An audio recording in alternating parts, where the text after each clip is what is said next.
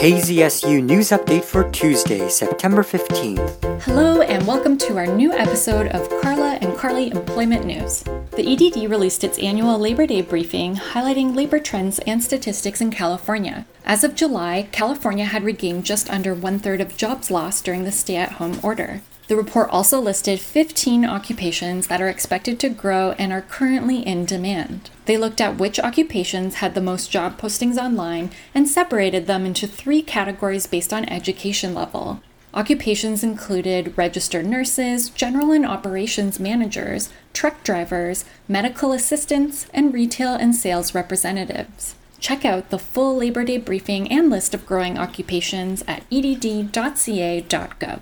The Department of Labor announced that the national unemployment rate fell 1.8% to 8.4% for the month of August, and 1.4 million jobs were added. According to LinkedIn's August workforce report, LinkedIn members hired into new jobs in the San Francisco Bay Area increased by 42.4% from June to July.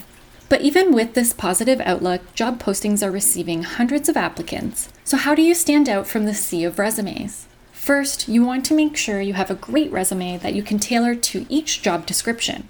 There are a variety of resources online to help guide you, free career services like the Nova Job Center in Sunnyvale, or you can even hire someone to help write your resume. Some quick and easy resume tips include keeping your font between 10.5 to 12 points in a sans serif font like Times New Roman or Arial, not sharing your entire address, limiting it to your city and state, and include your LinkedIn profile link. Have a second set of eyes review to check for any grammatical or formatting errors. Since most companies use an applicant tracking system, or ATS, to automatically screen candidates, it's recommended to use a traditional format and avoid items on your resume like graphics, columns, or colored font. You can use more visually appealing resumes for sharing with hiring managers or recruiters. ATS focuses on resumes that are closest to the job description, so ensure your resume features applicable keywords. Got any more tips, Carla? Yeah, sure. Speaking of targeted resumes, there's a tool out there that can get you on the right track. It's called JobScan. Again, that's JobScan, an online keyword analysis tool that tells a job seeker how to optimize their resume for specific job postings and conquer the top applicant tracking system. Other tips for raising your game when writing a resume include project on your resume that you understand the company's short or long-term plans. Take a look at their news page for updates. Make it clear that you have the strengths to help them achieve their goals.